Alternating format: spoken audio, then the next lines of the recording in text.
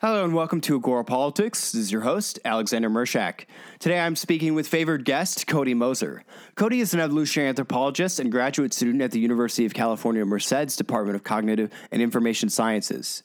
This is a special show because not only was Cody our first guest, but so much has changed since our first show, 7 months ago in February of 2020, that the gap between where we started and where we are 7 months later feels like it could have been decades.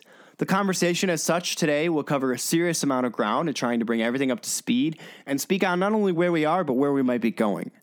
I also took the opportunity to announce a shift in the direction of the show, away from polarization and towards a more philosophically minded style of inquiry. You'll be hearing more on that later. Topics we cover are how much the world has changed since coronavirus, Peter Turchin's 2020 prediction, inter-elite competition, ideological herd immunity, are we in a civil war, reorganizing society after the Great Reset, the return to localism, micro-credentialing and the future of online education, the end of universities as the gatekeepers of knowledge, will this be the end of cities as well, elite overproduction, declining birth rates in the West, anthropology as a science, the IDW, and more.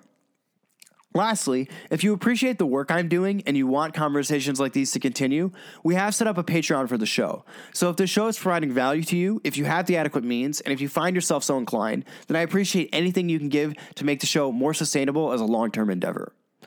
So now, without further ado, I'll give you Cody Moser.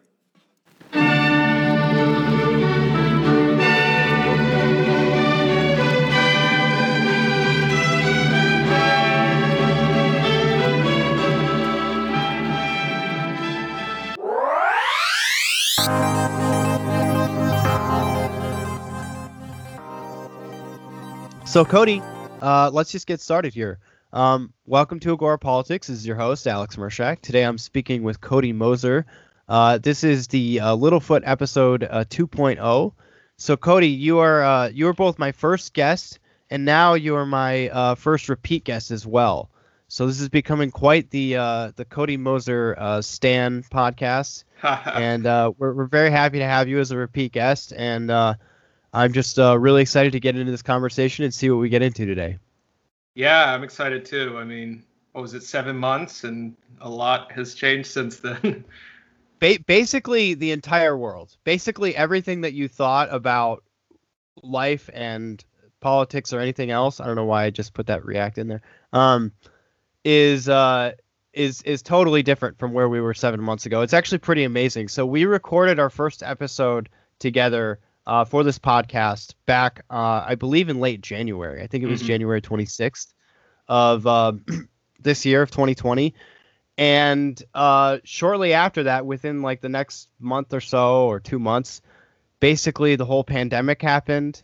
Up until that point, there was a lot of shakiness going on with 2020 already. We knew about the coronavirus, but it was mostly still contained to the Chinese mainland.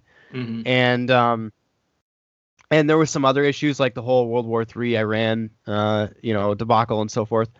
But we really had no idea back in February where things were headed. And so I feel like almost everything we talked about during that conversation is almost irrelevant now, or at least needs some severe updates. Yeah. How do you feel? Yeah, I mean, I'm trying to think how much my ideas about the world have changed. I mean, one big thing that kind of scared me, and this was kind of big on Twitter for a while, was the whole Peter Turchin thing, where, back in like 2012, he said, I think 2020 is going to be a pretty crazy year, guys. And, everyone's like, well, you can say whatever you want, but we'll see it when it happens. Well, it happened. We're here now. It's like right on the spot. You never hear about people making these predictions in social sciences that just come true magically like that. It's so bizarre. Yeah, well, so I want to get into that. Obviously, like when I messaged you to do this episode, I mentioned the Peter Turchin thing just because you had actually brought that up almost in passing on our first episode. We had briefly mentioned, the study of cliodynamics, sort of trying to use the scientific method as a way to think about history and to analyze history in a mathematical sense. And before I jump into that real quick. Do you want to just give the audience a brief rundown of what we're talking about, what this 2020 prediction was, and a little bit about Peter Turchin, who made it? Yeah, sure. So Peter Turchin is a social scientist. I believe he was at the University of Connecticut for a long time. He didn't always do social sciences. He was primarily a population ecologist, so using all different kinds of equations and models to predict how different animal populations will change due to external pressures or due to changes in their mating rates or predation rates, things like that. He really excelled at that. In a sense, his career in doing that, he kind of slayed all his enemies in a sense, figured out what major problems he wanted to figure out. And he said, how about we apply some of these population principles to human populations? So in a sense, he's taken demography and turned it into a kind of applied social science. And what I mean by that is he's not just looking at things like birth rates and death rates in the population, but he's taking different economic factors and taking those into consideration. One of the big things that he talks about is this concept that sociologist Jack Goldstone, who studies revolutions, came up with, called intra-elite competition, or as it's kind of expounded by them, it's called structural demographic theory. Because intra-elite competition is something a little bit older, made by Vilfredo Pareto, who originally came up with the concept, and we can kind of talk about that because he was kind of an interesting character. And Turchin, about the year 2012, he had been talking about creating a new science that he called cliodynamics. Clio is the, I think, Egyptian god of knowledge, goddess. And he said, how about we start collecting a bunch of different historical variables and trying to predict why different things in history happened. Why is it that Egypt kept on collapsing so many times and then Europe didn't? Or why is it that, certain Chinese dynasties fizzled out, and what kind of cycles do these happen in?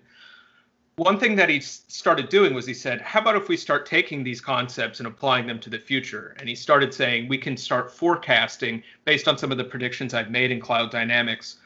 A lot of people thought he was pretty crazy. In 2012, he came up with this blog post saying, based on my models, 2020, and he specifically used the term, it's kind of ambiguous, but it was the years around 2020 are going to be pretty bad. Like I said, people kind of say, okay, interesting blog post, we'll see. I don't think he could have predicted a pandemic, but just seeing the way that society is kind of breaking apart right now, this seems, as it appears, kind of an interesting observation for him to accurately make. Yeah, so this goes at least as far back as 2010, I believe, so about a decade on. And he pinpointed the year 2020, actually rather exactly. Obviously, it could have gone, one way or the other on either side. Mm-hmm. But what were some of the key, factors that went into making that prediction, where he could, because there, what he basically did is he was able to graph the social phenomenon in a series of waves, right? Mm-hmm. And these waves go by decade, but they are also larger waves that coincide with it. Mm-hmm. And as far as I understand it from when I last reviewed this paper, he was basically saying that the reason 2020 was predicted to be such a tumultuous year, and it's not just the pandemic, obviously that was totally out of left field, mm-hmm. but the social unrest, the political polarization, the upheaval, all of that had to do, at least from his model, with the fact that these two waves would actually be peaking at the same time around that period. Is that right? Yeah, that's correct. So Turchin kind of uses this concept called secular cycles to describe historical dynamics. Within secular cycles, I believe there's like 150-year trends, and then within that, there's 30-year trends. And what the 30-year trends are, they're basically generational cycles. So the idea being that, say, a really bad ideology or discord in general arises in a population. The generation that goes through that is not going to want to enjoy that very much afterwards, or the generation that comes up through that isn't going to want to keep going through that. And so pretty much the problem gets fixed, and these are the terms that Turchin uses to describe them. There's kind of a herd immunity built up in the population against some of this discord or against some of these bad ideas that caused everything bad to happen. Well, then the next generation comes along. They didn't have that exposure. Technically, they don't have that immunity. Then you get this. And so he predicted pretty much based on the wave of crime that was in America in like the 1970s, early 1980s, and said, if we keep on tracking this forward, it seems like the way that violence is peaking in America, he looked at, school shootings in particular is peaking. He said it looks like if this model keeps continuing, based on models and how everything went back in the 70s and 80s, 2020 is going to be the peak. And so you think we're at that peak? I mean, I think we're around the peak, definitely. I wrote a review. When maybe we're on the way up still, which is scary. That is the scary thing. And some of his models, he has like different trajectory, like a hurricane trajectory where it could go anywhere. And someone was like, oh, we could figure our way out of this, although I think it's a little too late for that. But then there's some where it's like, yeah, maybe we just sink all the way. Right. You don't want that to happen, but. So that actually ties a little bit into, I guess, what I said at the beginning of this conversation about sort of changing the direction of the show. Mm-hmm. Originally, I thought that I was going to be more focused on political polarization or trying to decrease polarization. Mm-hmm. And now I've inclined to move the show into more of a philosophical direction in general and to focus more hardcore on, theories of politics, theories of society, human nature, etc. Just because I think I'm not sure, one, that focusing on decreasing polarization is really something that I need to be doing. There are other shows that are already doing that quite well and that are only dedicated to that, and they're quite popular. And then the other thing, too, was just that I feel like we're at a point where I'm not sure that focusing on trying to slow the phenomenon of polarization is actually the right strategy. Mm-hmm. I actually think that's the wrong strategy. Now, I'm not saying in this that I'm becoming some sort of like accelerationist where I'm trying to just make things worse to sort of, I guess bring about, the eschaton or something faster. but I am convinced that trying to move forward and being more future focused on putting out new theories and new ideas, rather than sort of like standing athwart history, yelling stop or something, is the better way to go. And so I'm actually moving away from the polarization focus, although of course that's something I'm still concerned about in the back of my mind. Mm-hmm. What do you think about the state of U.S. polarization? Obviously, this is a component in the current social unrest that we're having. It's going to continue to be. I actually have stated publicly, and I'll continue to say that I think we're already in some sort of soft civil war that will probably continue. What a lot of people don't realize right now is that sort of the next generation of warfare or fourth generation warfare, it's all very non-kinetic, or it's very decentralized. It's not necessarily state actors against state actors. And I would qualify where we're at in terms of the level of just general, anarchy and, inter-civilian violence and general lack of rule of law. Mm-hmm. I would say that we're basically in some kind of civil war right now. What do you think? Yeah, I mean, I'd say we are certainly in the middle of a process that sometimes looks like a civil war, sometimes I think looks like this. Well, so here's what I think. So I'm very scared right now because I think that no matter what happens in this election, and I'm not the only person saying this, lots of other prominent people are saying this, but I'm also a prominent person, are saying that no matter what happens with this election, it's going to be disputed. Yep.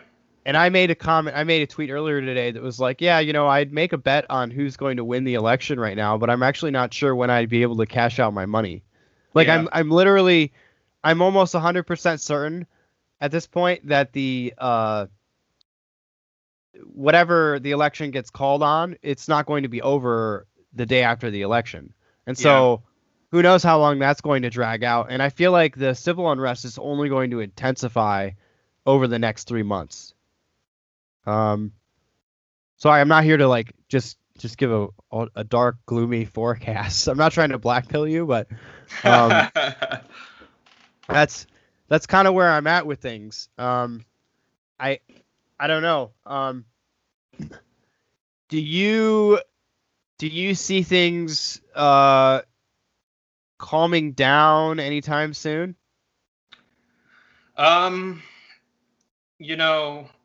I think a big thing is getting people back to work.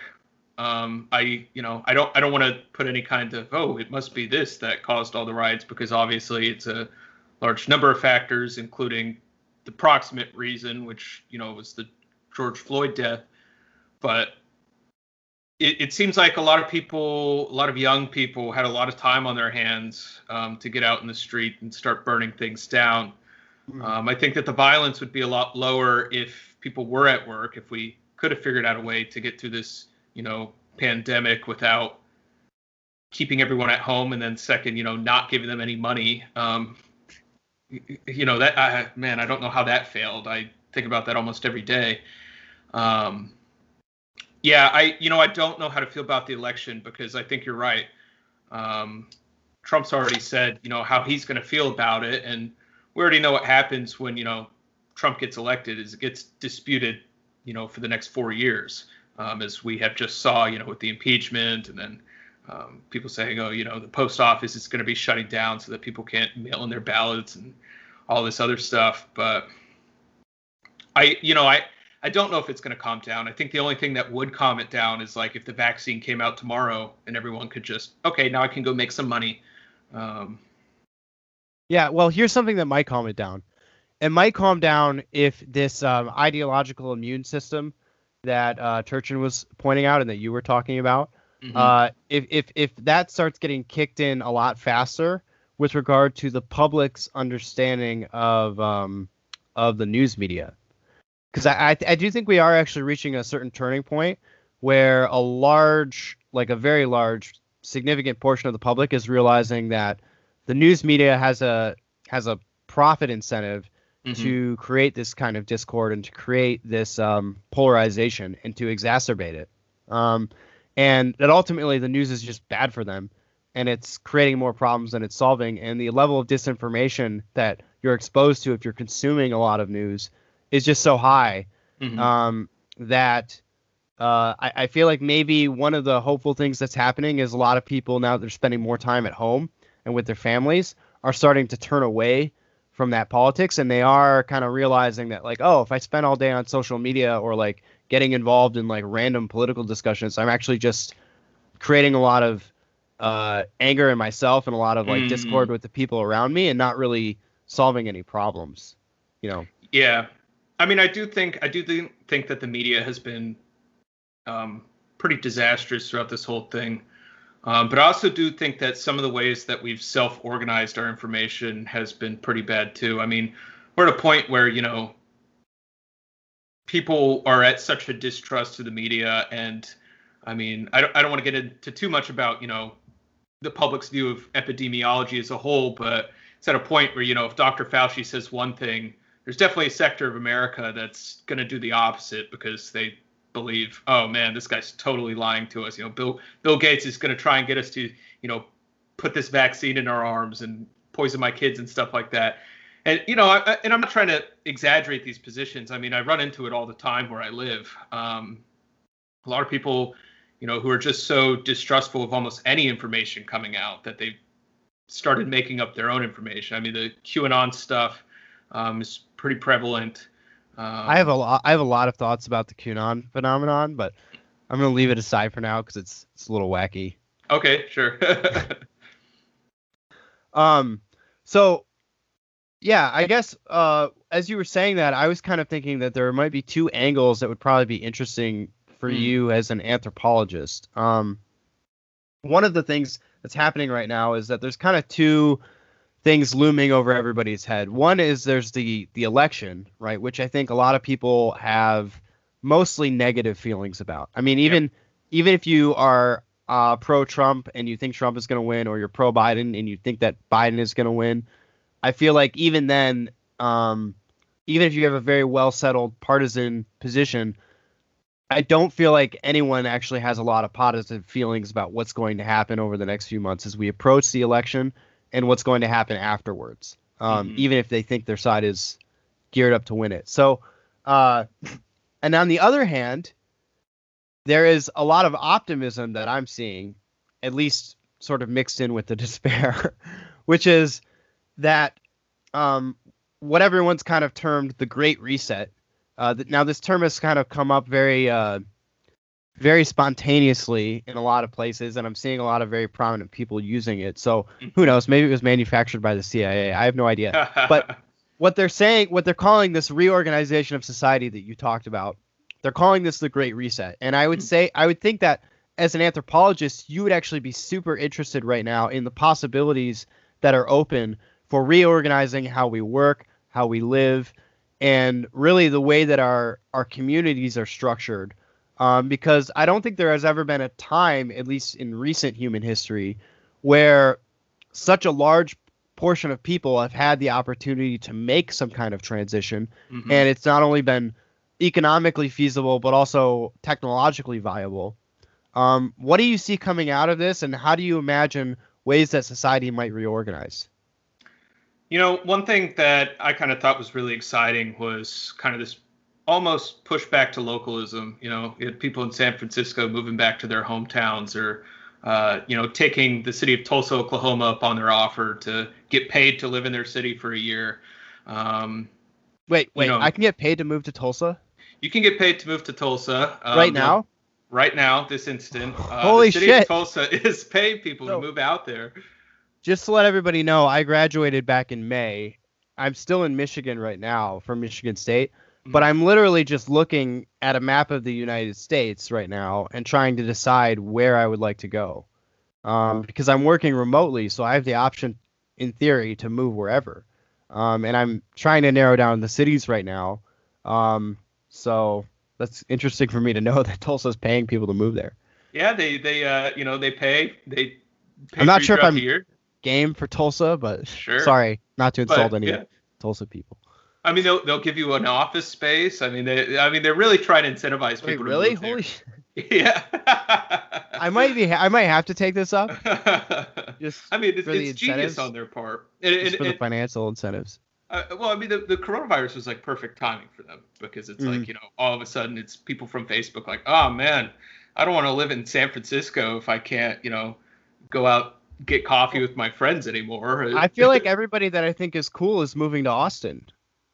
Like I have a personal reason not to move to Austin. So I don't have sweat glands. I was born without sweat glands. And so it being like 100 degrees all the time in Austin is not really jiving with me that well. That'd be terrible. But everyone stays inside all day anyway. From what I hear, they're basically like, yeah, Austin during the summer is like Mars. You just don't go outside. And I'm like, well, I mean, I could do that. Yeah. I don't know. It's a nice city. I lived in College Station, about an hour and a half from them for a while, and I would go out there every once in a while. But the problem, of course, with everyone moving there is that then they'll just ruin it like they ruined other places. California. Yeah. Oh. All the Texans complaining. Yeah, it's like you get the California NIMBYs, and then you get the Texas NIMBYs, kind of clashing with each other. And I don't want to see what that's going to look like, but right. Yeah, but people moving back home. I have a lot of friends who now they're like, oh man, I've always kind of wanted to live on a farm. Guess I can start doing that now. Homesteading, let's go. Yeah, and I think I want to say in the last podcast we talked a little bit about like Wendell Berry. He had a piece a while back. Wendell Berry is this American poet who always talks about localism. kind of, the environment in the United States of America. Really just an all-around amazing American poet. And he talked about, we don't need smart people who they go to college and then they never come back home. We need smart people who go to college, then come back home and make home better. And I'm hoping that, we are going to start seeing the reinvigoration of areas of the Midwest due to this. I mean, I know like Des Moines has been pretty popular for people to move to from even New York City and San Francisco. Yeah, I mean, what I'm really interested to see, I just got done doing a couple of internships in DC where we were looking at zoning regulations in the United States, and trying to figure out, why is San Francisco and LA so expensive? Well, a lot of it has to do with their housing supply. But now that you see a lot of people leaving, it's like, well, I guess now our prices have to drop. Which kind of almost supports this NIMBY idea where it's like, if we kind of stick it out long enough, people will leave. But So, I mean, I think prices are dropping, right? And they're going to continue to drop. I was wondering, though, if like there weren't some more radical thoughts you had about the way that this might transform society. Like in my mind, I'm thinking like there's going to be autonomous communities that are popping up where a bunch of families get together, like 60 people, and, they buy a dozen houses and then, set them up in a way to have a self-sustaining community. They're all making money, either within the community or online in some way. And so there's very little integration into the worldwide like supply chain networks and things like that. I was thinking about like more radical stuff like that. But yeah, I don't have too much on that. I mean, I do know that education is going to have to change a lot. I'm TAing this semester, and it seems like most of my students are going to be freshmen, and they're having to take it completely online because COVID has hit, which, the universities were left with this situation where first they had to tell students you're getting the same thing that you get in person, but then eventually they're going to have to open up and they're going to have to convince those students, well, you're getting something in person that you're not getting online. So one way or another, they're in a catch-22 here trying to sell their entire program. Yeah. But, I mean, so I work for a company right now where we have a number of platforms for online education. One of which that we're white labeling, and another one that's for sort of we're trying to solve sort of the credentialing problem, and figuring out like how to do micro credentialing for not only for college certifications but also for like employment. So various kinds of employee targeted programs to get employees certified and doing online learning and things like that.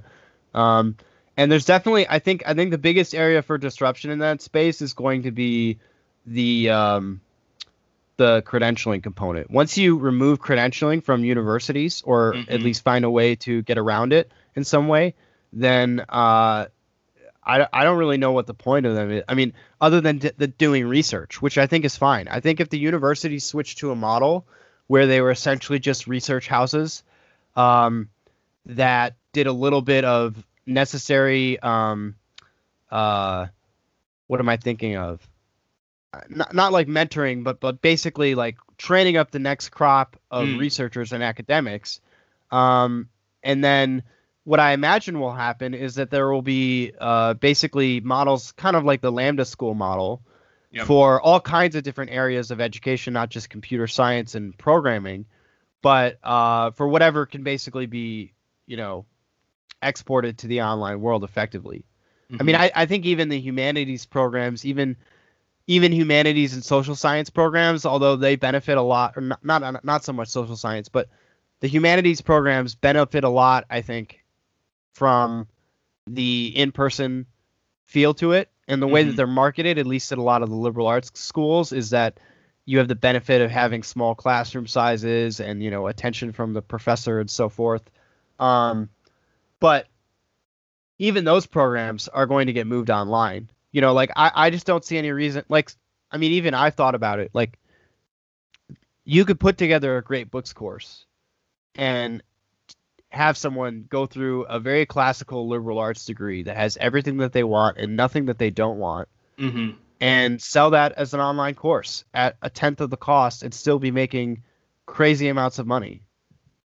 Yeah, I mean, kind of like what you said about credentialing, that kind of reminds me, seems like university systems have tried to attempt that, with these, I think like Brown for a while had like a build your own major thing going on, where it's like, just put your classes together. But they're going to be bad good. at it because they're not exposed to real market forces. Yeah.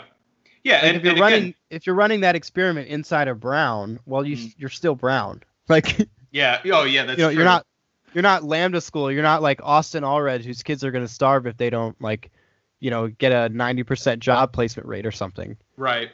Well, I mean, kind of the point I wanted to make about Brown, though, it comes back to this credentialing thing that you brought up, which is that, how well did the students who built their own major do compared to those who actually, went through the traditional program and got, I am a computer scientist now, rather than I took a bunch of computer science classes in my self-education. Well, do you know the data on that? I don't know the data. I've heard a little bit from some professors at Yale not Yale, but Brown, who have said, maybe we should kind of go back to just having the traditional majors because the students aren't learning as much as they thought they did, at like their end of year assessments and classes and stuff. Maybe that's just because they're bad at designing their own majors. Yeah, it could be that is kind of a self-attracting thing, is people who don't know what they want to do say, I'll do everything. That's what I would have done. But of course, it's not going to be like that. What will happen is there'll be a repackaging of different offerings, and with like the micro-credentialing thing, so for example, for my degree in political theory, I had to take a certain number of like methods courses, right? Mm-hmm. And those could be anything from, mathematics and like pure calculus, or I could take it as a logic course in the philosophy department. Interesting. And so that itself, that part of my degree requirement would just become a micro-credential, right? And then, of course, I already have, like, the bachelor's degree is already designed to have, basically, you have this requirement and then a subset of options that you can fulfill that requirement with. I mean, moving that online is very, very simple. And then from there, just figuring out, well, okay, which of these requirements would actually fulfill that, and then can you verify that and can you get that validated to the level where someone with this online credentialing is seen as equivalent or better than someone with a college degree. Now, what's interesting, did you see Google's new program of their credentialing system? Yeah, I mean, I think that's amazing. Where they've kind of just bypassed and said, well, we know what Google engineers need, so why don't we just teach people that? Kind of blows my mind that, they very, in a ballsy manner said, we will use this in lieu of college educations. I think it takes like 3 months too. Yeah, it's totally short. They were like, here's our 3 months program, and by the way, we consider it equivalent to a CS degree. Like, what? It's amazing. Okay. I mean, you're not going to get the same entry-level jobs as you would if you're coming out of, like, a decent university with the CS degree and you're working at Google. But for their entry, as far as I understand it, for their entry-level roles and getting into the, like, low-level tech roles, that's what they said, like, same level. Yeah. I mean, you can pick that up, do a few internships, kind of prove your worth there, and then, never set foot on a university in doing so. Well, I didn't know if they were just doing it for promotional reasons, but they did say, like, look, here's a student that Google actually hired after completing our own program. So we are putting our money where our mouth is and hiring our own students. But I don't know if they're just doing that, like, for show to get people more interested in the program. They may never hire anyone from that their own small program again. We'll see. I mean, one thing that is interesting with universities is obviously the system can't last forever. I think one of the big things... It's only been like 1,000 years. Yeah, exactly.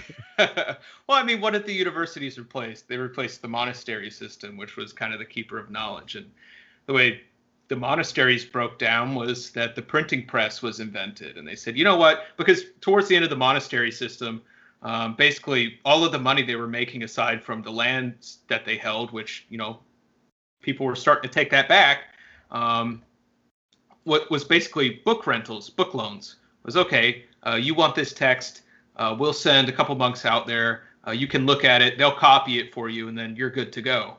Well, the printing press comes out, one person has this book, it's kind of, all right, we'll just workshop and make this and send it wherever we need. And all of a sudden, this massive form of revenue for the monastic system just fell apart. And in a sense, what I see happening is, in the university system, is open science, open access journals, the way that pretty much now you can use, you can get on R or Python right now, start making scripts for very complex forms of data, make all kinds of different analyses that, 20 years ago, you'd need to have some kind of Stata or SAS background, you need not licenses for these.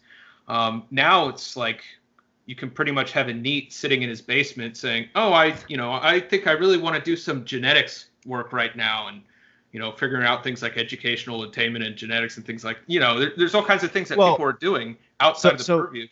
So we know, right, from the fact that we're on Twitter, that there are like autodidacts out there. Mm-hmm. Often they have Twitter personalities who do teach themselves these things, right? Yep. Who will go and learn genetics and learn it at a level where they could read and comprehend and maybe even write at the level of a professional scientist. Mm-hmm. I'm not one of those people, but there are people that do it. Yeah. And so it does. It's sort of like the Freeman Dyson effect, where you start to, once all of this access to this knowledge is available to everybody, and the gatekeepers are removed. Now there's no reason that I need to go get a PhD to study neuroscience, for example, when I can just do it at home. The frustrating thing at this point is more that the financial prohibitions to getting access to some of these journals and that's kind of what I find really egregious, that a lot of these paywalls haven't been torn down yet. Yeah, Sci-Hub is, this woman should get the Nobel Prize in Science like immediately for coming up with it, and taking on that sort of risk that she did. The journal system, something has to budge with them. Now you have major universities saying we're no longer paying fees to access your journal, so you're just going to have to deal with it. I think that they are going to fall very soon. Obviously things like Nature and Science will remain just based that's on another their prestige. Monopoly that's just going to get destroyed by the internet. Yeah, just like education is. Yeah, like when I was in college, like 2016 or something, this fossil Homo naledi was found. It's like 18 individuals found in a cave in South Africa, and kind of shocked the world when the team, instead of publishing it in Science or Nature, published it in this obscure biology journal called eLife, where you could just hop on and download it immediately. And it was basically them just saying, all right, we all have the prestige we need. Like, why don't we move into this open access realm? Mm-hmm. Kind of, and back then it was kind of weird for people to be doing that. But now you get online on Twitter and people are like, oh yeah, come check out my preprint. Right. And the paper's already there, except for, it hasn't been reviewed. People are typing in their comments to review it. Just couldn't have imagined this. Even like 20 years ago. Yeah, well, I think even just breaking people out of the mindset that they need permission from somebody to go do stuff and contribute to, new knowledge is a really, really big deal. Even for me, just starting this podcast was a big step in terms of validating this idea of like, oh yeah, if I want to be like doing something, I can just go do it, and then I'm doing it, and now I'm that person. So like, you get rid of this these imaginary roadblocks that people pull up just because they think that they're so conditioned that you have to go through a system and there have to be certain steps in place and you have to get certain qualifications and approvals. And with the internet, there's just so many areas that you just don't need that anymore, and you just can go do it. Yeah, I think about Steven Spielberg, talking about what's your biggest advice for people who want to be directors like you. And he said literally, like, grab your phone and start making videos right now. Like, you Yeah. have the ability to do that. And now whenever I think about people saying, man, I really wish I could do a study on this, I'm like, dude, people are publishing their data. You can go in, reanalyze their data, or look at new forms of data. I mean, everything's so open right now. And it's really just getting yourself, disciplined and focused enough to then go after it and investigate the problems that you want to solve. Yeah. Right. And now, obviously, not everybody is going to be able to understand everything that they want to know about. Yeah. But you'd be surprised. Especially, I feel like most of the people that are listening to this are fairly smart, and can probably do a lot more than they think. So since we last talked, you were sort of in a very, I guess, uncertain place with as far as like what you were doing. You were sort of a grad student in purgatory, I believe, was what you said. So you're in sort of some sort of imposed exile of some kind from academic life. I believe there's some issue with your previous advisor. We don't really need to get into that. But where are you now, and what have you been up to, and what do you think your future research interests are going to be? Yeah, sure. Last year has been crazy, just 2020 in general. I mean, in terms of all kinds of things that happened, but also my life. I feel like everybody that comes out of this is going to be like some sort of super strong human because I mean, is this how we get the really, Ubermensch? Well, it's just really dark to say it, but a lot of people aren't coming out of this. Mm-hmm. Right? Like, I mean, we're losing lots of people to the virus, but also like the general chaos and unrest, and also the economic devastation. I mean, the businesses and the people that make it out of this are going to be a different stock. I mean, I feel like it's almost like a silent generation type phenomenon where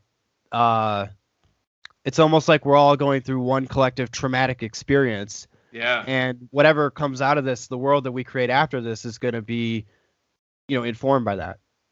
Yeah, I think Razib Khan said something like there's been more history in 2020 than the last 15 years, which is really interesting. You talked about the whole Iran thing. It's just weird to me to think that whole them shooting down their own plane happened this year. I mean, that's just feels like a different world to me. Yeah, who's Soleimani? Yeah, exactly. Who? But yeah, so yeah, after we talked on the podcast last, like literally the next day, I went to DC. I had an internship there. That ended up going to remote. I got another internship up there. And then in the meantime, I was kind of applying to grad school. I did some interviews. And finally, I'm no longer in purgatory. Now I'm at the University of California, Merced, albeit remotely in their Cognitive and Information Sciences department. It's kind of a interesting, very eclectic department. A lot of people studying things like,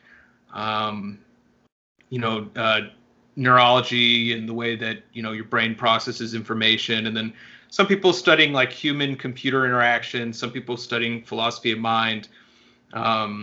I picked an advisor who he studies cultural evolution, which has been something I talk a lot about on my blog and on Twitter. Kind of my future research directions. I'm interested in like a lot of different like population dynamics modeling. So some of the things that we've kind of touched on, like talking about Turchin and stuff like that. I don't know about literally doing cloud-dynamics, but I am interested in, why is it that certain populations behave certain ways at different times in terms of things like technological adoption and innovation. It's kind of amorphous for me. I'm still working on a few other questions in like traditional, almost evolutionary psychology, but it seems like my research experience, my research interests are changing a lot in the last few months. So just sort of the focus on developing like certain I guess technological milestones or are you talking about like a certain scale, like different scales of social complexity? Different scales of social complexity, but also one question I've been interested in is, we have all these different, what we call small scale economic games. Anthropologists go to different places around the world.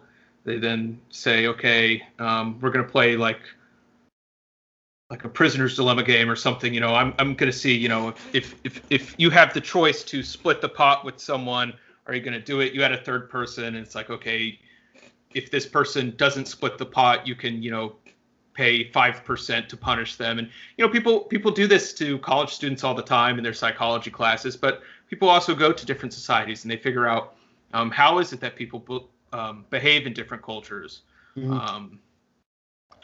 One of the unfortunate things is that economists, in trying to assess the role of culture, have only really looked at risk-taking behaviors. When we know that there are so many different factors that go into the way that people behave in their own individual cultures. And so I'm interested in kind of maybe improving some of those models and saying, what happens when we stop looking at just risk and look at, say, sharing and things like that.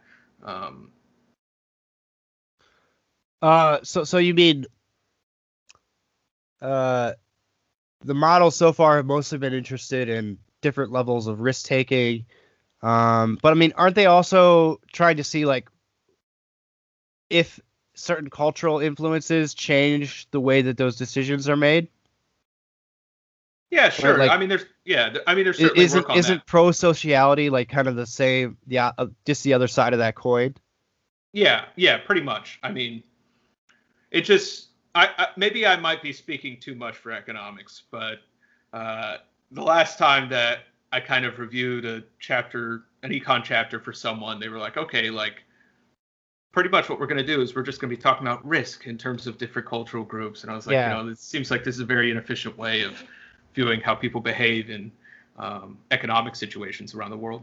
Well, it's interesting that you brought up those small like economic games, because Turchin was actually talking about this about when I mentioned the different scales of social complexity. Mm-hmm. He was talking about cooperation across genetic lines within species, and he was saying that one of the anomalous things about humans is the sheer level of complexity that we've been able to achieve in social cooperation with people who are genetically dissimilar than us, right? So we have cities and nations and organizations that are in the millions that encompass lots of genetically diverse individuals, and yet we're able to continue to cooperate. As far as we know, there's no other species that really does that. These ant colonies that cooperate in the level of millions, they're doing it in the millions, but they're all genetically extremely similar. Mm-hmm. So it was very interesting to me that you brought that up as you were talking more about economic games within cultures, but I guess it's more that the economic games themselves is what allows that extreme level of cooperation, right? Yeah, I mean, I think that this point about complexity and scaling is a little bit different, but it is an interesting one. It is kind of weird that you kind of look at humans and you have to ask, what would have been the kind of biological factor, external factor that didn't force us, but allowed us all to get together in the way we are now. Anthropologists like to give this classic anecdote, which is what happens if you put a bunch of chimpanzees on a 747? I mean, they would just be tearing each other apart. But in the meantime, you have us, and we're living in cities, just completely building completely different things that, like a group of, say, like 140 people at their maximum Dunbar load wouldn't be able to do. Mm-hmm. Yeah, we're living in cities, and one of the things I wanted to actually talk about from last time is the point of cities. So we've been talking about moving away from cities, people's getting out of the cities, people moving from the larger cities to the more medium, mid-sized cities. Mm-hmm. Do you think that the the power of cities as attractors in terms of what the benefits of scaling in large cities will offset these migrations that are happening away from cities, or like in that places like New York, places like San Francisco are going to do a hard reset and really just not be the same kind of powerhouses that they were before. And maybe the power will move to other geographical locations. Or do you think that no, the network effects of cities and the scaling laws that are already operating are so strong that even with all these other factors, they're going to continue to pull in more resources? Yeah, I mean, I think that's number two is more likely. In a sense. So you think New York is bouncing back? I didn't say that, but all right, I won't put you on the spot. No, but I mean, pretty much every city that has gone through some kind of major disaster in the past 500 years, at least in Europe, still exists in some capacity. They did just disappear after their own pandemics, for the most part. Sure, but Rome was never great again. Yeah, true. I mean, true. We're not. I mean, I don't know. Maybe there's an Italian party that's running on Make Rome Great Again. If they are, I guess I support it. But, it's never been the same, right? And the same thing with London, right? London at its height is probably not going. Obviously, London is still maybe top 3 or 4 important cities in the world. But there are other cities we could look at that are really, really old and that were once amazing cities, great centers of commerce and culture and art and so forth, that are just no longer that. Yeah, I don't know if coronavirus will be the thing that does that to our cities. Certainly. I think maybe. Certainly. Well, I mean, certainly. I don't want to go back to New York. I mean, I never lived in New York, but I've been there 4 or 5 times, and it never made me want to live there. Anyway. Yeah. No, I kind of had the same experience. Yeah. I mean, the big thing, like you said, is about this remote working thing. I do see places like, Des Moines, Iowa. I don't know if I see Tulsa doing as well as like Austin or Des Moines. But, I mean, we still have our global supply chain. Things still have to go in and out of these cities, although a lot of things still go in and out of like Baltimore, and, they kind of don't exist in the same way that they did in like the 1950s. I'm not really sure. Somewhere like San Francisco will certainly bounce back, because the reason people move there is because the view and the climate. San Francisco is a little bit different from New York in that it's not, at least from my perception. It's actually enjoyable to live in. Yeah. It's not about like, this is where I have to live or else, I can't exist. DC is always going to be DC just because it's the capital, and that's where 90% of the government's money is spent in a day. So, but yeah, New York City is an interesting one, especially now coupled with the riots. I don't want to make a prediction on whether or not it will bounce back, but certainly this trend, like we talked about, with people moving to Austin, might be long term. Moving to Austin. Everyone, yeah. I saw some interesting charts of where people are leaving and where they're going to, and it's basically everyone's moving to Texas right now. Yeah. Well, people like it out there, at least. They're complaining about the laws all becoming California laws, but we'll see how that goes. Awesome, Cody. Well, this has been a great conversation so far. I don't know if do you want to keep going? Yeah, I'm not sure. How much? Okay, sorry. I just wasn't sure if we were reaching a time limit. I have the whole afternoon basically blocked off until like 7. Nice. So we can keep going if you're still interested in it. Yep, sounds good to me. Okay, so elite overproduction, right? So we mentioned elite overproduction last time as contributing to a lot of the social unrest. Mm-hmm. We talked about how the inter-elite competition, right, is one of the major factors in Turchin's model. Mm-hmm. And obviously the inter-elite competition is driven by, in part, this component of elite interproduction, which oddly enough is also intertwined with all of our conversations about education and the way that's going to be changing. Yeah. So let's get into elite overproduction a little bit. First off, do you want to just remind everybody what elite overproduction is? And obviously, I don't want to just be. We've been talking about Peter Turchin a lot, and maybe I should just have him on the show at this point. But I don't want to make this all about what he's said or is saying in his studies. That's not what the whole point of this episode was. So, as an anthropologist, I do want to get your particular take on elite overproduction, where we're at with it, how it contributes. Yeah, I mean, so the idea of elite overproduction is kind of this point when we meet a critical mass where we're producing people for certain jobs that are limited in space. Well, there comes a point when you produce people who have the expectation that they're going to get those jobs, those positions, and they simply can't, despite their best efforts. And so you have too many people trained for one thing, and they're not going to get it. You know, there's this question of, well, so I'll give an example. So a lot of people want to be journalists, but there aren't that many journalism positions anymore. A lot of people want to say work in DC doing things, but there aren't that many positions doing that. You know, we had this point, you know, back in the 1970s where people could go to college, they come out, they go to any random firm, they look a guy straight in the eye, shake their hand, and then they're hired, and then they're making, you know, $60K, the equivalent of $60K now for the rest of their lives, and you know they're all of a sudden buying property and things like that. It's not happening anymore. And people are pretty disappointed that those expectations don't meet anymore. That's pretty much what elite overproduction is. So wait, hold on. I'm going to stop you right now. I know you're in the middle of it, but so from an economic standpoint, it's simply the fact that there's an oversupply of people with a particular skill set, right? And no demand for them because there's too many. Yeah.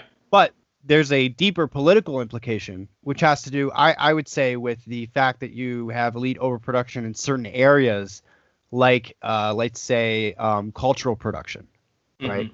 So elite overproduction areas of like academia and journalism and areas related to politics and so forth, or I mean, even in science, if you have too many people that are very, very high skilled, they're high agency people. And so the political problem, which is actually a step up from the economic issue, starts to come into play because of what will happen when you have people that are high agency, very smart, very skilled, and yet they're not economically, let's say, gratified for it. Yeah. Right. Yeah. And so that's the big problem. And so from elite overproduction, you kind of have this other system going at the same time called intra-elite competition. And it's basically people vying for these spots and, you know, trying to knock each other out of the way and get into them. You know, this has been pretty popular. I feel like a lot of people on Twitter or elsewhere have been commenting on it. I say it a lot. Yeah. I see it in a lot of places. You know, after some conversations with people, I don't think it's really happening in the way that maybe Turchin thought it is, or that a lot of people think it's happening. You know, it seemed like, and I'm drawing on a friend who I spoke at length to about this. But one thing that we're kind of ignoring here is intergenerational conflict, which is that, you know, you have, and I don't want to, you know, sound ageist or anything, but you do have baby boomers who have, like, you know, they bought like 5 or 6 different houses and, you know, saw these as, you know, commodities to own in their lives, and didn't retire from any of their positions, and they're hoarding all the wealth. Yeah, in essence, you know, they kind of took Gen X and held their head under the water and said, you know, deal with it. And then after that, you know, the generations keep stacking up in terms of, you know, the pressure that's happening on this system. I think that is something that is kind of not taken into account in most of Turchin's models. You know, one thing that was really interesting to me was this picture that was trending on Chinese social media this year. And it showed a bunch of, you know, agents of the Chinese government meeting with agents of the American government. And what you see is a bunch of young Chinese men and women sitting across the table from a bunch of basically old men who are just like, there's no way that like they can talk at length in the same capacity about these issues that these, younger Chinese dudes who have their whole lives to look ahead of them are. It's just that these guys have held on to these senior positions as long as possible. And what's interesting is that someone took that picture and they put a picture of like the first U.S. delegation to China, and it was the complete opposite. A bunch of young Americans meeting with like old, decrepit Chinese men.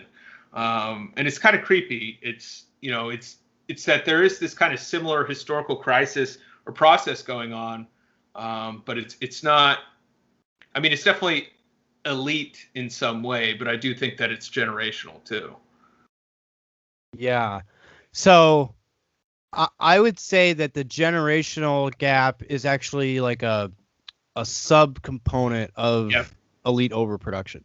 Yeah, right? Because sure. It's not just that the elites skew old and that they're not retiring from their positions and promoting younger people and whatnot and letting their son or daughter take over the company. It's also that the fact that people are living longer and therefore and have been getting educated in mass for at least 60 years means that there now is the supply problem. So.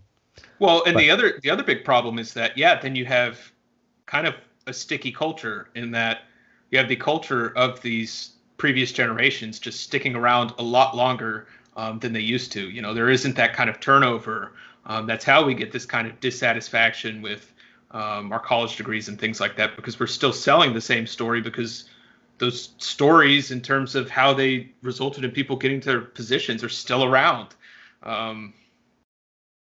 Right. Yeah. And people do talk about this. They talk about, like, for example, with the, with the overqualification problem where, MBAs only want to promote other people with MBAs, because if I promote someone who doesn't have an MBA to my level, then what does that mean about me? Yada, yada, yada. That's definitely a big problem. Mm-hmm.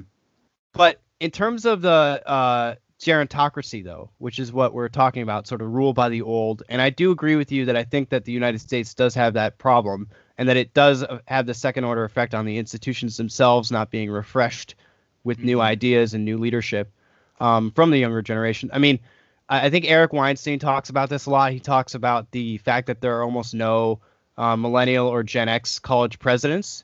Yeah. And that at this if we were at the same point in the 1960s, there would have been actually like a significant number of not only Gen X presidents, but there would also be some millennials on the older end of the millennial spectrum who are in their late 30s, early 40s, who would be coming up and becoming presidents.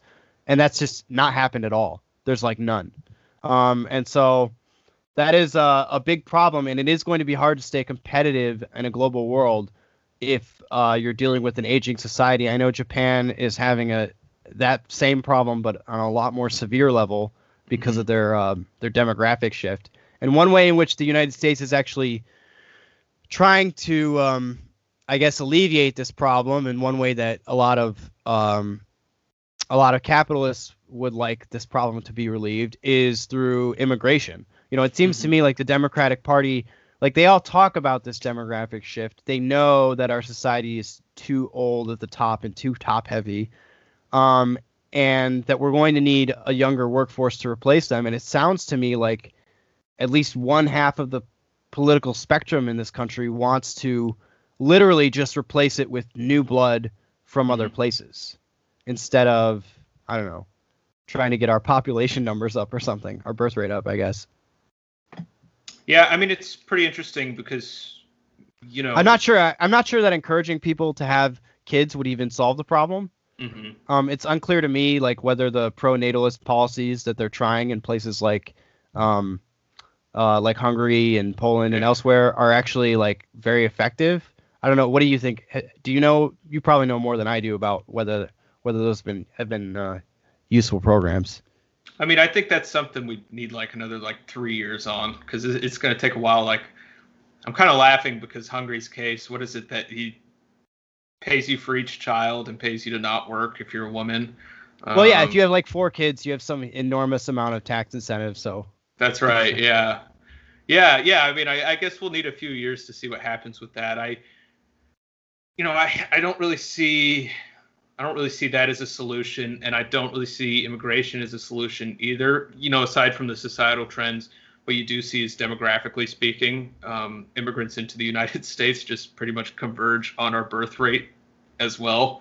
So it's like, okay, I mean, you can do this for as long as you want, but this kind of cycle is still continuing. Oh, right. So the developed nation, you're talking about the problem of developing nations just having declining birth rates in general. Mm-hmm. Yeah. Right. That seems to be some sort of technological problem that's mediated by factors outside of just culture, you're saying?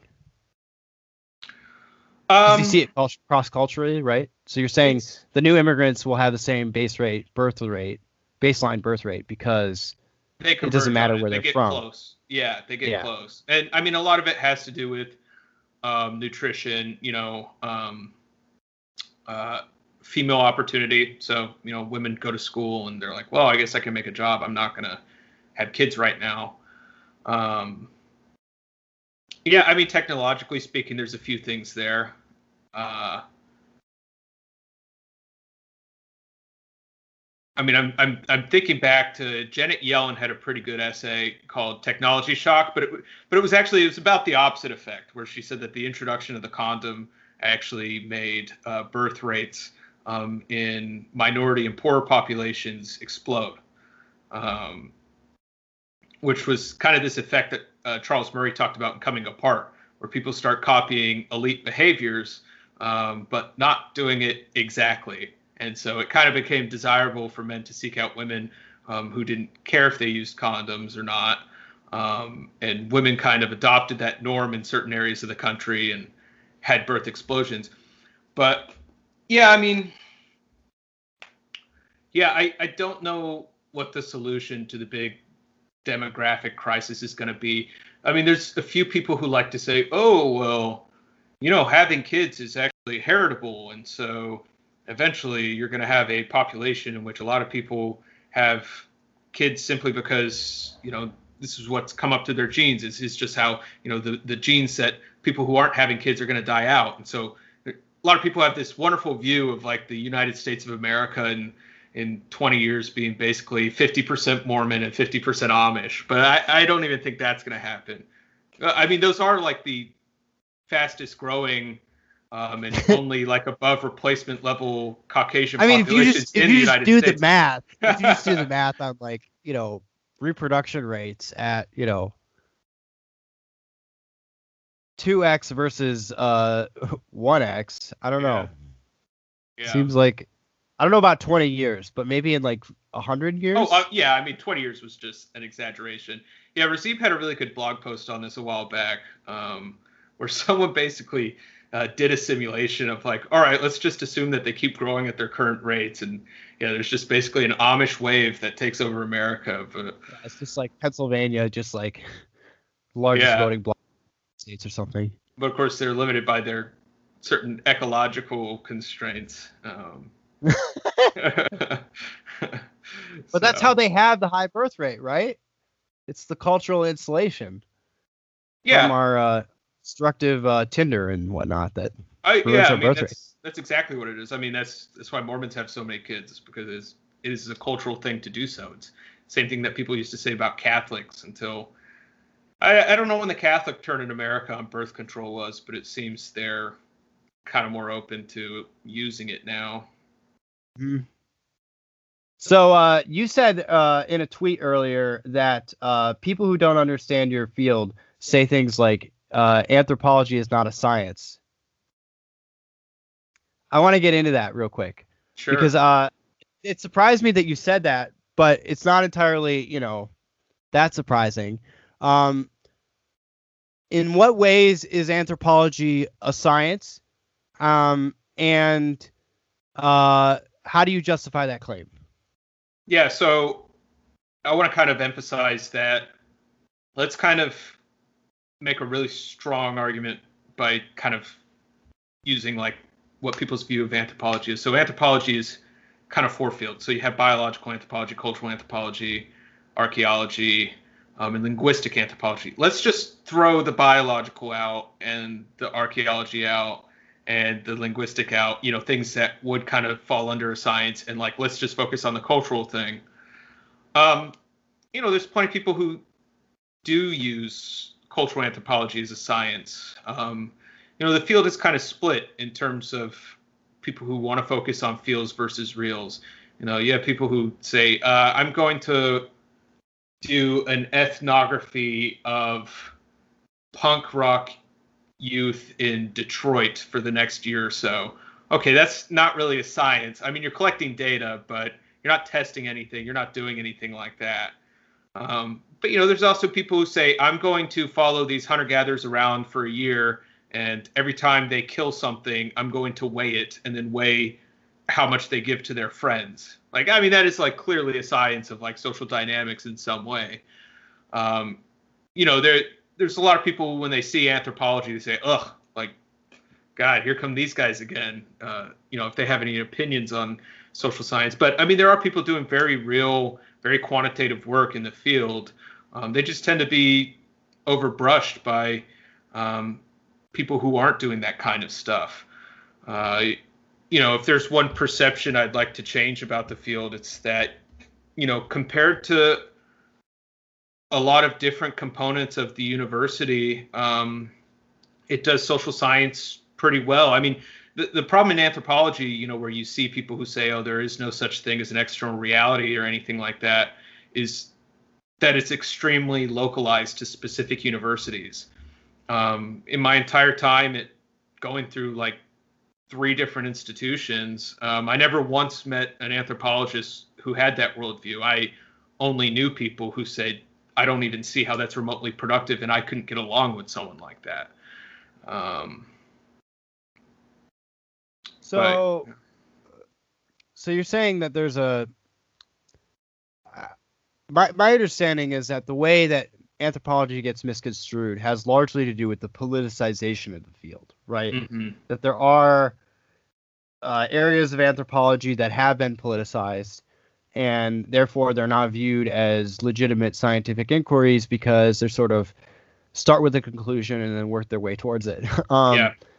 And these are more often focused in the realm of cultural anthropology. Yep. But you don't think it's just you don't think it's just from the overwhelming political bias inside of the departments? Do you think that plays a role, or do you think, in largely, even though obviously anthropologists skew in one direction, for the most part, it doesn't really affect the the quality and the rigor of their research?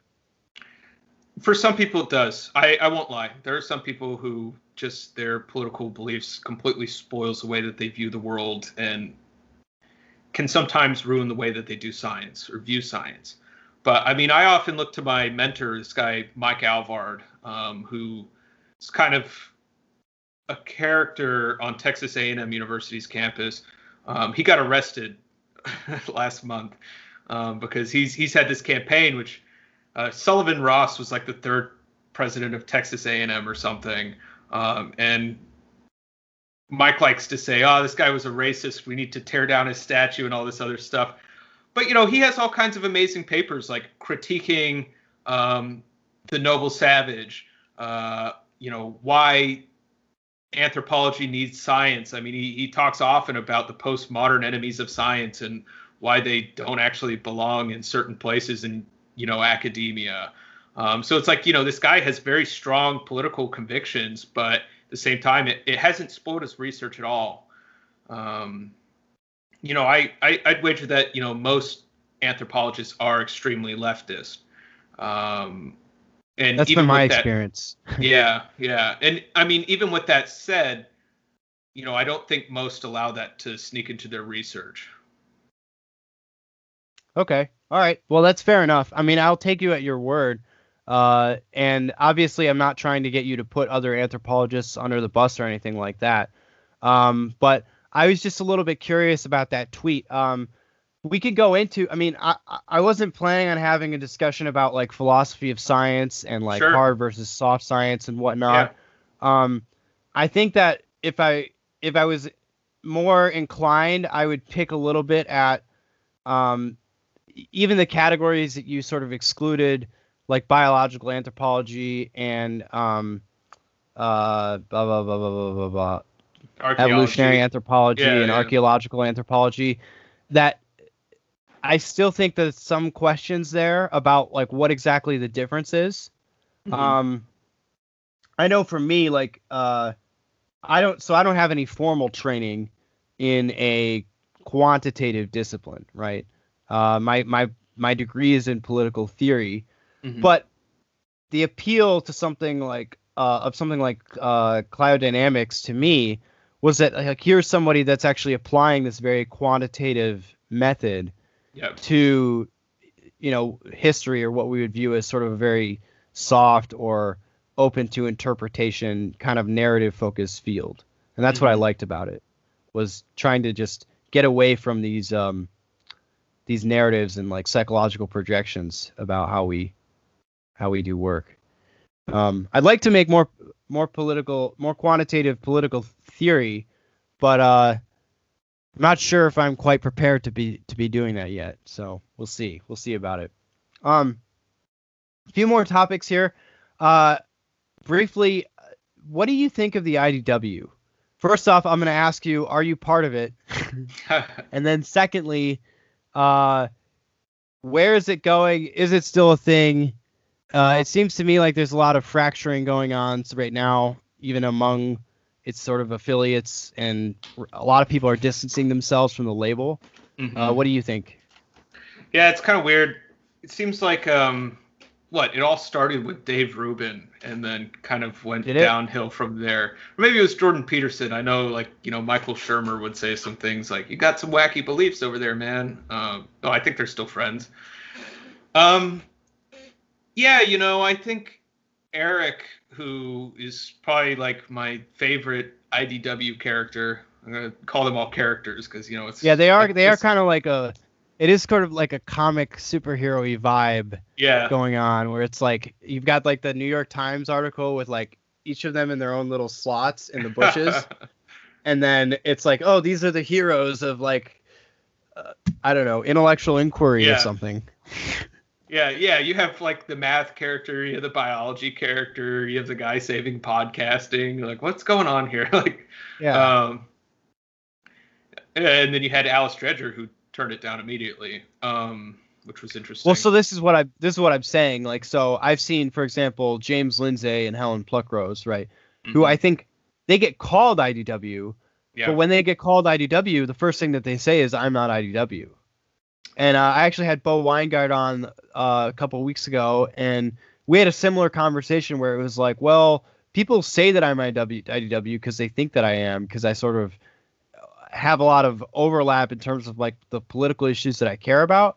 But he's like, I don't associate with that label. Like, I don't identify with it. So you can ascribe it to me, but it's not my thing, you know? Well, you know, I will say at a certain point, there is the IDW that is like is Claire Lemon IDW? Is Colette IDW? I don't know. Certainly, I don't think so. Yeah. Well, I think that in the same way that they pick and choose different people who they're going to call postmodernists, I think that you pick and choose people who are part of like this totally different kind of institution. You know, it's something, you know. I have been having this postmodernist discussion literally since I started the show. I've had at least 3 people on now where a significant portion of the discussion, and this, I'm not including you in this, where a significant portion of the discussion was trying to trace out what is this exact connection with postmodernism and critical theory and all of this new stuff coming out of the academy. Yeah. And I've done it with Stephen Hicks. I did it with James Lindsay. And I believe I even talked about it. I forgot who else I talked about it with, but I've done it at least with 2 people that have spent significant amounts of time and written books where they say that they're doing this, that they're explaining this connection. And despite the podcast, and despite on top of that, all the discussions that I see and am involved in on Twitter about it, I haven't seen a rock solid argument that like traces the lineage of these ideas in a way that actually connects them very solidly together. Mostly it's like a lot of social maps where people have been saying, like, they've been criticizing James Lindsay, like, oh, you don't believe in guilt by association, but whenever you talk about the postmodernists, you literally just like draw a social graph of like people who've like cited each other and then say that's the connection. So like, what do you think of that? I totally think that's true. If he wants to label people as postmodernists that way, it's completely valid, and it works the same for the IDW. You know, you have postmodernists who, if you would have called them postmodernists, they would have kind of laughed in your face and said, well, I certainly don't believe I'm that label. Like, who are you to say I'm part of, you know, Paul Feyerabend, for example, like, he wrote a brilliant book that really changed my life called Against Method. But the last chapter of that book, he's just like, why are you looping me in with these people? Bruno Latour, who was kind of, you know, I guess you could consider like everyone's worst nightmares during the science wars, said, well, I actually don't believe all those things that you guys are saying I believe. But, you know, at a certain point, you say guilt by association, but like network effects are very real. And people do tend to talk about similar things that influence people all the same. I think that's a vacuous argument. I don't think what he's doing is guilt by association, but that's what people are saying. Yeah. I wouldn't call it guilt by association. It's just association. And I you know, I kind of association. It's actual association. Yeah. And I mean, I say the same thing for the IDW. I mean, if I want to say there is like a real IDW, I can say it, but then there is also the movement that in itself, despite what their independent beliefs are, there is kind of a network that kind of survives and thrives off of each other. You know, is it actually fracturing? I guess a little bit, but I think it's only fracturing to the extent that it's getting bigger. And so the networks are kind of changing around a little bit from this tightly clustered group of like 8 people to now you do have Helen, and then James Lindsay, and I guess you could, I mean, you wouldn't throw Oliver Traldi in there, but I saw someone made a kind of Excel sheet with a bunch of different people, like, and they threw him on the list. But well, so I'll just tell you, Oliver Traldi and I had a podcast that was literally about the IDW. Yeah. And in that show, he self-identifies as IDW. Oh, interesting. So he really? So he says he's in the IDW, and that was interesting to me because I wouldn't claim that myself. Although, I mean, I guess he has like written for Quillette, and he's published in a number of like sort of IDW friendly outlets. But he identifies as part of the diaspora. So like we've talked about how there's different levels to it. Like there's the original IDW, which is like the Avengers. And then there's sort of like these lesser, he called it as part of the IDW diaspora. Yeah. In terms of like what Eric Weinstein said was he said that they were going to be the vanguard, and then after the vanguard there would be a second generation. I think that this group of people that I'm sort of coming up with, this crop of I guess they're sort of like influencers, but they're sort of more like online content creators. I think that is more similar to like the post Vanguard group that's coming up. So maybe it is an IDW diaspora, but I was just wondering what you think about that label. I mean, I'm uncomfortable giving myself that label just because I don't want to limit my options, right? Yeah. Like it's somewhat limiting if you adopt that label. And also I just don't feel like I'm actually in that group. Like nobody knows who I am. So, but what do you think about that diaspora concept? I mean, I've been trying to wrap my head around what is this group of people that all sort of mutually follow each other on Twitter and are sort of coming up in a similar overlapping political sphere. It's not clear to me that the bubble that I'm in is a particularly right bubble or particularly left bubble. We have lots of people, at least that I talk to, who are on the right or on the left in some form. but there is some sort of dissatisfaction with the current options that are available in our discourse. That's what seems to sort of unite us. Yeah, no, I totally see that. I agree with this diaspora concept. Have you been in Eric Weinstein's Discord? I'm in the Discord, but I never check it. Yeah, it's pretty big. It's actually so overwhelming that every time I look at it, I just look at all the stuff and I'm like, I can't take the time to learn this and like decide which parts of it I'm interested in. So then I just close out of it. Yeah. But I get the notifications when everybody gets notified. Yeah, it seems like there is like this social media IDW diaspora. I bring up Eric's Discord because I do wonder, looking at just, it seems like the vast majority of people in there are like software engineers or people in tech. Very tech focused. I'm like, what does this look like? What does this kind of movement look like in industry? I mean, is it a thing? I think it's mostly because the major figures of the IDW started out on the West Coast. Basically, you had the epicenters in like San Francisco and LA. Because if you think about it, like Rubin and Rogan and Sam Harris are all in LA, and so is Ben Shapiro, right? And then Eric Weinstein and like Peter Thiel, like all those guys, they were in San Francisco originally, and then they moved to LA. So now they're in LA too. So I think it was mostly just because it kind of started and also probably it's because the monoculture that had formed inside of the tech community in San Francisco made it so that the problem was at its most severe point in that area. Totally agree. Because that's where you have all the closet conservatives and, you know, people who don't feel comfortable speaking their mind. Yeah, that's a good point. I was thinking about that right after I asked the question. I was like, actually, you know, just knowing a lot of people who work in tech up there, I mean, it's the way they describe it. They're like, I don't want to do this anymore. Yeah. But I would say just from getting like an internal look at like the numbers. So like I have some idea based on just the reach of this podcast who's listening. And I would say that like on the IDW content, it's pretty dispersed. Yeah. You know, like there's some concentration in San Francisco and LA and a little bit in like Toronto, for example. Toronto's big probably because of like Jordan Peterson and Deborah So and some others. But it's pretty, you know, first off, one thing people need to realize is it's an international movement, right? So like, for example, when Jordan Peterson went on tour in Europe, he was huge in places like, you know, Slovenia and Norway and all over the place. So it's not just an American phenomenon. We don't think of it that way because everybody that's in the group is American except the Canadians. And the rest of the world basically pays attention to our politics and our news cycle.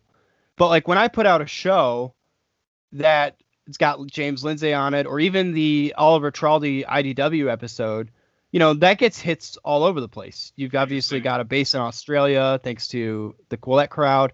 But also Japan is listening, people in South America. So I really think it's everywhere. It's not really limited to one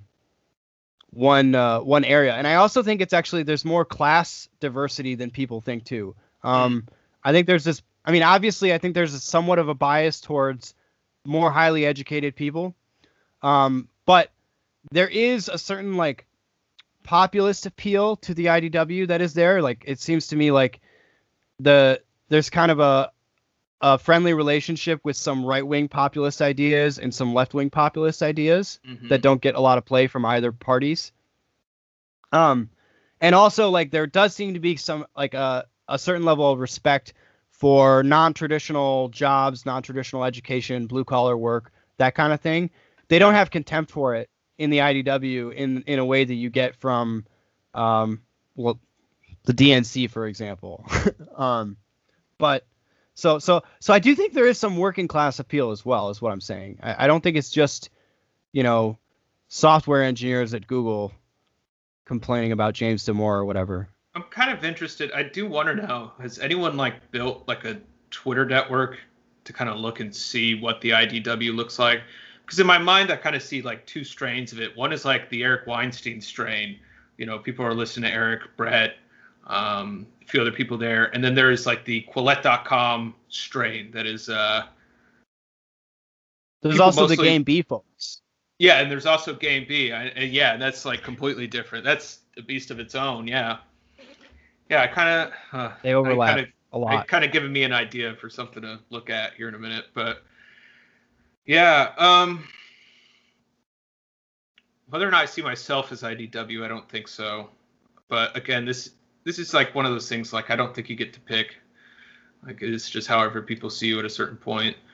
It's just whatever your network is, but. Really? I think you could self-identify as your own. I feel like, you know, the temptation is you want to identify as something. But like for me, for example, a lot of this podcast is me actually just working out what it is that I actually think about these issues. You know, that's why we're non-ideologically committal, which is probably a detriment in terms of gaining like listenership and mass appeal, because if I just come out and say I'm a conservative podcast, or I'm a libertarian podcast, or I'm a progressive podcast, I automatically have a pre-built niche that I can just slot into. Yeah. Whereas if you're trying to actually do something original, you have this problem of, well, how do I define this group that I'm trying to create? You know, and what does that mean about my own beliefs? I mean, I think the common thing in the IDW diaspora, if you want to call it that, is that everybody became politically homeless. Whether you became politically homeless on the left or politically homeless on the right, it didn't really matter. There were lots of people who didn't really know where they fit anymore. And for me, at least, I'm still figuring that out. And I'm happy that I have a lot of friends that I met on Twitter and people that I'm coming up with who are figuring that out in the same way. And together, we seem to be avoiding a lot of the traps that people fall into when they lose their belief system of wanting to just fall into another rigid ideology or system of belief, because that would be very comforting. And that's what I really think is noble about yourself and a lot of the other people that I talk to in this sphere, is that we all seem to be trying to make an effort to really define our views as individuals and not fall into, okay, well, I'm abandoning, you know, the Democrats, so now I'm an NRX guy or whatever. Not that I have any problem with the NRX people. Yeah. But that would be a weird slide, yeah. Yeah, but that's the kind of thing you see happening. You know, you've got like the whole the Democrat to deplorable pipeline is like a common theme now, and it's like, well, you don't have to necessarily just go whole hog to the other side just because, you know, you've lost something. But anyway, Cody, I really appreciate it. I really appreciate you as a friend. I'm really glad that you came on and we were able to have this conversation. I'm sure we'll have another conversation, maybe in a year from now when things are totally different again. But any last words before I let you go here, where people could check out your work and visit you? Yeah, sure. I have a blog. I haven't really been updating it too much, but I have a few things in the pipeline I've been working on. Get that IDW graph out. Yeah. Now you have me curious about that, because I don't think it's really unified behind one thing. My blog is culturologies.wordpress.com. Pretty much just blog about anthropology and a few other things there. I have a couple pieces coming soon that hope to get out. Yeah, don't let him be too modest. Cody's like has an encyclopedic knowledge of anthropology, so when he writes, it's like really solid writing in terms of what he produces. So I really encourage everybody to go check out his blog, and hopefully we'll be seeing more of you. I know you're back in grad school, so you're probably going to be really busy jumping back into things. But again, I appreciate you coming on, and I'll talk to you later. Yeah. See you soon. Yeah.